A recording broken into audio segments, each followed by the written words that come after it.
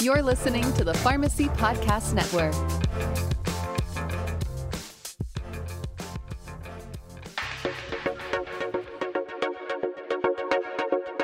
Hello and welcome again to another edition of Game Changers Clinical Conversations. I am your host, Jeff Wall, professor of pharmacy practice at Drake University. Welcome, and hope you find today's topic interesting. We are actually going to be talking about the new asthma updated guidelines published in just a couple weeks ago, not to be confused with the GINA guidelines, which are the other set of big asthma guidelines that were published earlier in the summer. So we have kind of dueling guidelines going on here, kind of what happens in diabetes. But that's what we're going to be talking about today. Again, I want to take a second to welcome everybody. For you longtime listeners, thanks for listening again.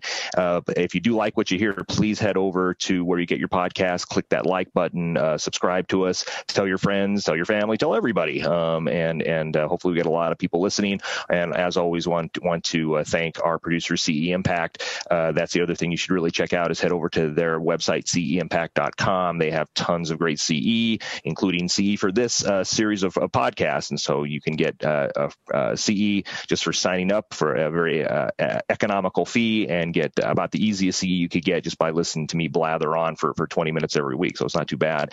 Though this week, again, longtime listeners will be glad I'm not going to be blathering because I'm going to let my expert guests do most of the talking, which is exactly how it should be. And I want to thank Kelly Cunningham, my colleague here, who's the pediatric clinical specialist at Blank Children's Hospital and a friend of mine and a valued colleague who's going to be helping me walk through these guidelines because these guidelines, as always, asthma is a disease that affects all ages, but in particular affects pediatric patients. And so I very much value her expertise in discussing those. So welcome to Game Changers, Kelly. Thanks for having me back, Jeff. No, not at all. And again, I appreciate you taking the time, especially because we're all running around with our heads chopped off with the COVID and everything else that's going on. So why don't you tell me a little bit about what you thought about the guidelines and what you kind of noticed is some of the changes, and how are you going to implement these changes at the practitioner level? How are you going to counsel your pediatricians about how to implement these, and how are you going to talk to patients about it? Yeah, I mean, as everybody listening knows, asthma is a huge impact on the healthcare industry, costs more than $80 billion a year in admissions to the ER, admissions to the hospital, outpatient usage. Additionally, the other crazy thing within the pediatric population is studies have shown that asthma disproportionately affects minorities and those that are more socioeconomically disadvantaged. So studies have shown that Black children in particular have the highest asthma morbidity and mortality rates out of any other U.S. group, and twice the number of emergency visits and the hospitalization with a much higher mortality rate.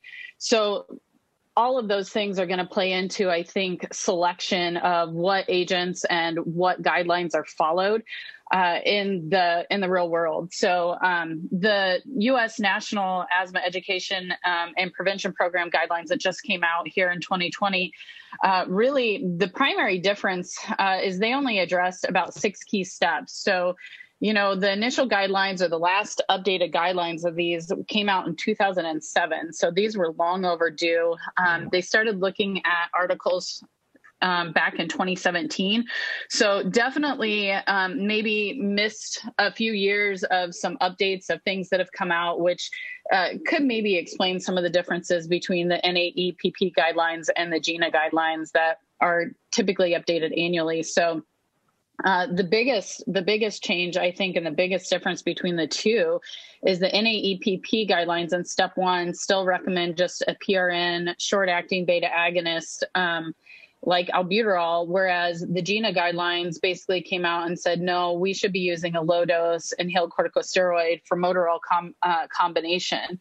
And the studies for that were pretty dramatic, where they showed a 2/3 reduction in severe asthma exacerbations in patients that utilize the combo versus SABA only. So that's pretty resounding difference between the two products in terms of asthma exacerbations and control when you're trying to keep kids and some adults out of the emergency room.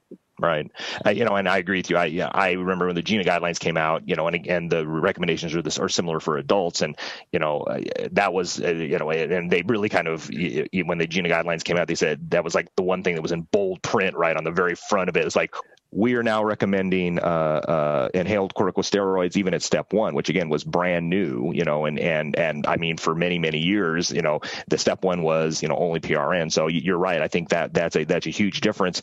And I wonder how Kelly, how certainly cost is going to play a role. Patients can't afford inhaled corticosteroids, and they do call out for formoterol because of the big study that showed that difference. And, it's interesting throughout GINA and throughout these guidelines, they say, the reason we're picking formoterol isn't because we got paid by the drug company. It's because, this is the study, and we really can't say it's a class effect yet. So, I guess my question for you is, especially, when you're talking to parents who are going to be like, well, hold on, my kid is 12 years old and he's had asthma since he was 5, and but he's really only had problems in the winter. He's really only had problems when he goes outside, so we've been really good about just having PRN, albuterol, and now, steroids. That sounds scary and all that. So, I mean, how do you approach that with patients, do you think?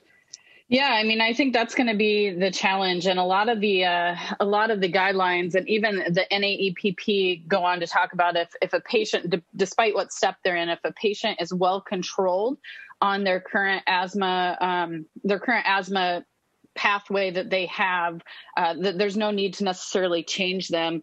I think the bigger question is going to be is, what are we going to call that control? And ultimately, I think some of the things that can play into this are, aside from cost, are, the GINA guidelines go on to talk about how there's a 60% reduction in severe exacerbations versus a SABA alone, which is pretty huge. The other big advantage to using a low-dose ICS with formoterol in particular is it's easier for education of parents, for compliance. You kind of provide that consistent message that, hey, you just have one inhaler. Whenever your kid's sick, even if it's twice a year, if you use this as opposed to that short acting, that they actually showed that it is not only more effective, but it's actually easier in terms of compliance and just that education. You're saying, hey, when you're sick, this is the one inhaler you need. You don't actually need to use 2. And so I think that in some respects that is that's definitely a huge advantage to the GINA guidelines recommendations over the NAEPP.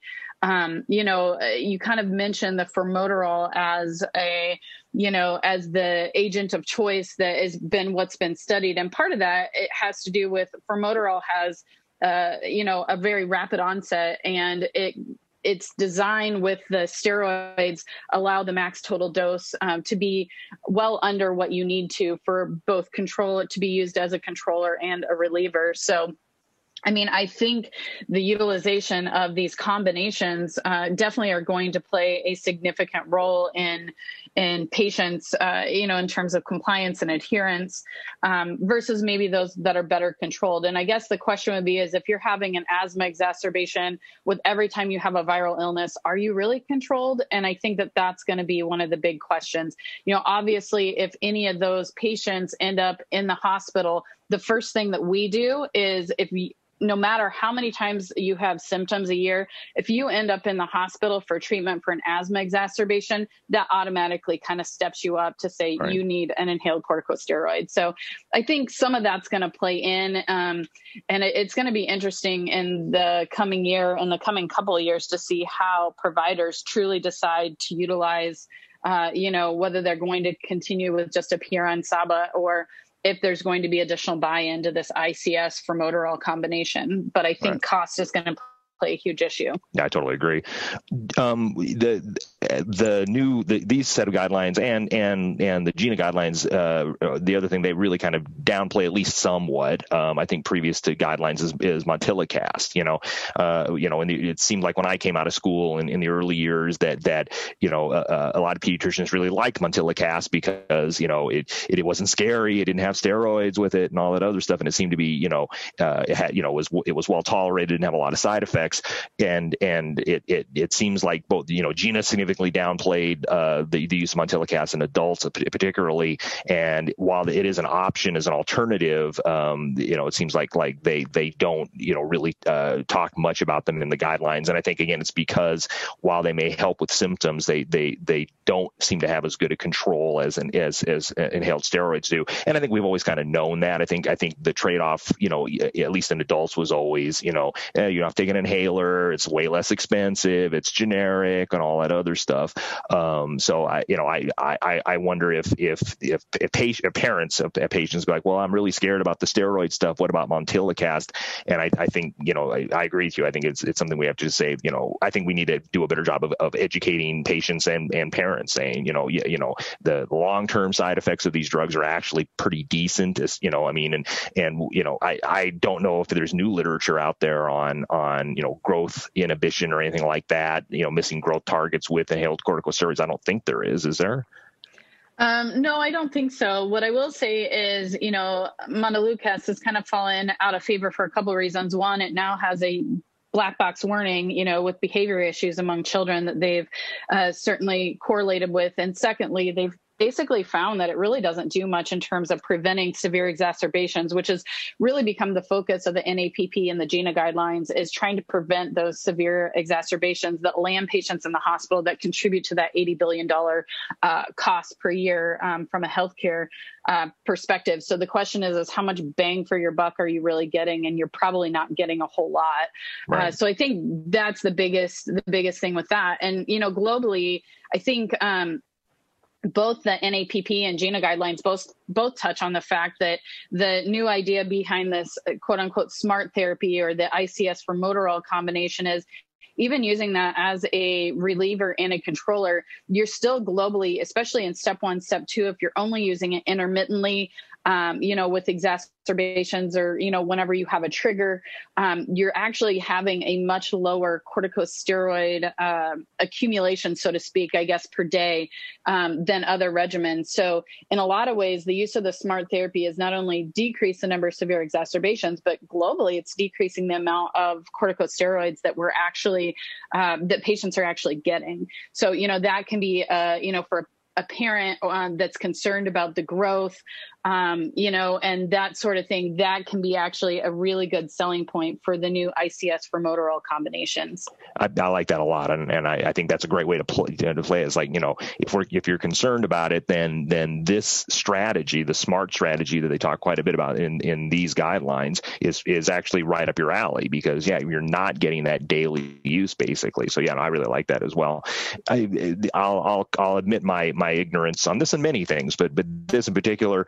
Do you feel like the dosage format for formoterol will be okay for small children to use, parents and small children to use, it went, or in your opinion, I guess a better way to phrase that question might be, are there any inhaler devices or delivery systems besides nebulizers that you kind of feel are better or easier to learn in young ages? Yeah, that's a great question. Actually, we actually use inhalers even in kids under a year of age in the hospital. Wow. The biggest thing you need to do is you have to have a spacer. And ideally, actually, the guidelines and all of our respiratory therapists at the hospital recommend the use of a spacer for any age child up to adults, just because inhaler technique is so difficult. The caveat to that is you can't use an inhaler that is inhaled actuated to where you have to, kind of have that deep inhalation in order to, actuate the inhaler. So utilizing any of these inhalers, either the combo formoterol ICS agents that are available in the U.S. market, both of those are not set up that way. So they work very well with a spacer. So I'd say that's the biggest thing is, whether you're working in a clinic, in the hospital, or even retail, a spacer is key to making sure that you have good delivery of the inhaler, just because utilizing that, as you can imagine, with a child, even as an adult, is somewhat difficult. So it really helps increase better delivery. Right. I cannot. I mean, I'm sure I would have learned to do it if I had needed to, but in my mind's eye, I'm trying to imagine my kids when they were small and me trying to like coordinate, getting the inhaler and the spacer in their mouth and having them, that's. I'm glad to hear that there's, that you guys feel that with the spacer that's doable and you're still getting pretty decent amount of drug in the lungs. That's good to hear. So, yep. The next guidelines talk a little bit about, and I think the GINA guidelines go into some detail about this is that we're really starting to learn that there's these very distinct phenotypes of asthma, right? So you've got eosinophilic asthma and you've got, IL-5 asthma, and then you've got non-atopic asthma and things along those lines. And the guidelines, these updated guidelines, talk a bit about how important it is to get, if you find that it's an atopic asthma, and that's obviously the majority of asthmatics is, if you can find those triggers and get them for immunotherapy, that's pretty important. Do you guys do that? I mean, my feeling is that a lot of kids do get immunotherapy with bad asthma, but maybe that's incorrect. What's your kind of feeling on that, even though I know it's more of an outpatient thing? No, I would say, yeah, you're 100% right. So especially if they're in those higher, more severe categories, getting up into kind of step 4, step 5 type categories, they do start looking for those. I mean, one of the biggest baseline things for asthma globally is avoiding triggers and trying to figure out what those triggers are, whether it's changes from hot and cold to the weather, whether it's, viral induced from rhinovirus, influenza, RSV, those types of things, versus, in some of your adolescents or adults, whether that's vaping or children that are exposed to, smoking and smoking homes. So all of those things, plus your environmental triggers, definitely play a big role. And you tend to see, those patients that require higher amounts of steroids and kind of seem to have a higher amount of severe exacerbations and more uncontrolled asthma. A lot of them do end up being those that need some sort of immunotherapy and that sort of thing. So yeah, I mean, we will, especially with severe exacerbations, that's one thing that, any patient admitted to our ICU, as well as, out in the clinics, if they're kind of more of an uncontrolled asthma, I mean, referral to pulmonology is definitely key, and really looking at, what kind of additional biologics that may be helpful for those patients, especially if they have, elevated IgE and other triggers of that nature that would benefit from those agents. Right. Yeah, no, and I again, don't know what the status of most of the biologics is in the pediatric population. I would assume omalizumab is probably been studied at least in maybe, kids down to 12 or something along those lines. I do wonder if some of these newer biologics, which, I mean, you read some of the studies with these, especially the IL-5 drugs, and they're pretty impressive. I mean, you've got these patients who are, they're the worst of the worst of the worst, asthma patients, and they've got multiple hospitalizations, and they have to be on oral steroids all the time and all the other stuff. And they're, able to decrease hospitalization significantly. They're able to get them essentially off of oral steroids. And of course, as with all biologics, the big super duper strike is just how unbelievably expensive they are. So yeah, I'm hopeful that if those studies don't exist, I'm hoping somebody is working on those, because, at least in the adult population, it certainly seems like in this, it's a small percentage, probably 5% or less of the worst of the worst of the worst of patients with asthma, but it certainly seems to be a lifeline for these patients, and especially gets them off of steroids. So, and I would say I've seen it firsthand where we've had kids that keep bouncing back into the ICU, and then they go out and they get biologics outpatient, and we don't see them again. So wow. Yeah, I agree. They're they completely changed the course of asthma for those patients, in which, kind of fall into that category. Right. So yeah, I mean, I'm definitely full support of them. Of course, like you said, cost is the biggest prohibitor, and that sort of thing that becomes a major issue. Right. So, well, cool. Well, like I say, yeah, thank you very much for this. This was a very nice review, and I appreciate your expertise. We're going to wrap up here in just a second, but first, a word from CE Impact, our producer, right now. Game Changers discusses clinical guidelines and pharmacotherapy trends that significantly impact practice. Game Changers is produced and accredited by CE Impact and hosted by Dr. Jeff Wall. New episodes are released each week and available for pharmacy continuing education credit to CE Impact subscribers. CE Impact's subscription service brings you the CE you need on the topics that matter the most. Check out the link to sign up in the show notes. Use code PODCAST for a Pharmacy Podcast Network discount. So dueling guidelines a bit, that I think are both worth reading, especially if you're a primary care provider or a pharmacist working in the community setting or the hospital setting. And like all things, this is definitely a disease where the pediatric patient should be front and center. I mean, it should be with all diseases, of course, but asthma is one of those diseases that really does affect people across the spectrum. And so, at least, viewing these guidelines, I think, are reasonable. The nice part about these set of guidelines, you can actually go to the NIH website and you can actually go ahead and just download a little card that's literally just an at-a-glance guide to the 2020 focused updates to asthma management. And like the GINA guidelines, it's all step derived, and it's all, by age group and stuff like that. So, if you get a chance, go and read those. But I think that the key piece to keep in mind is that inhaled corticosteroids, have, in particular formoterol, has really been changed as far as its placement in these guidelines. We're using them much sooner, but we're also using them, at least that particular agent, as a controller as well as a drug for symptoms, which is, again, pretty brand new, I think. So I want to thank my colleague and my friend Kelly Cunningham for giving her expertise. I really appreciate it, and hopefully she likes us enough she'll come back again next time we have a pediatric topic, because I don't know anything about pediatrics. So thank you very much for being here, Kelly. I appreciate it. Thanks, Jeff.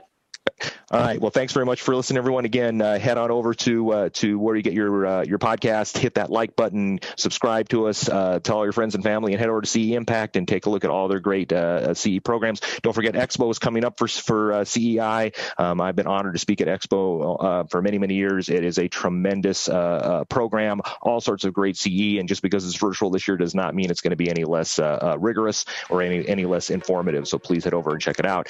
We will catch you next week. Thanks for listening again. And remember that time flies. I don't know where it's going, but the most important today is today. Take care.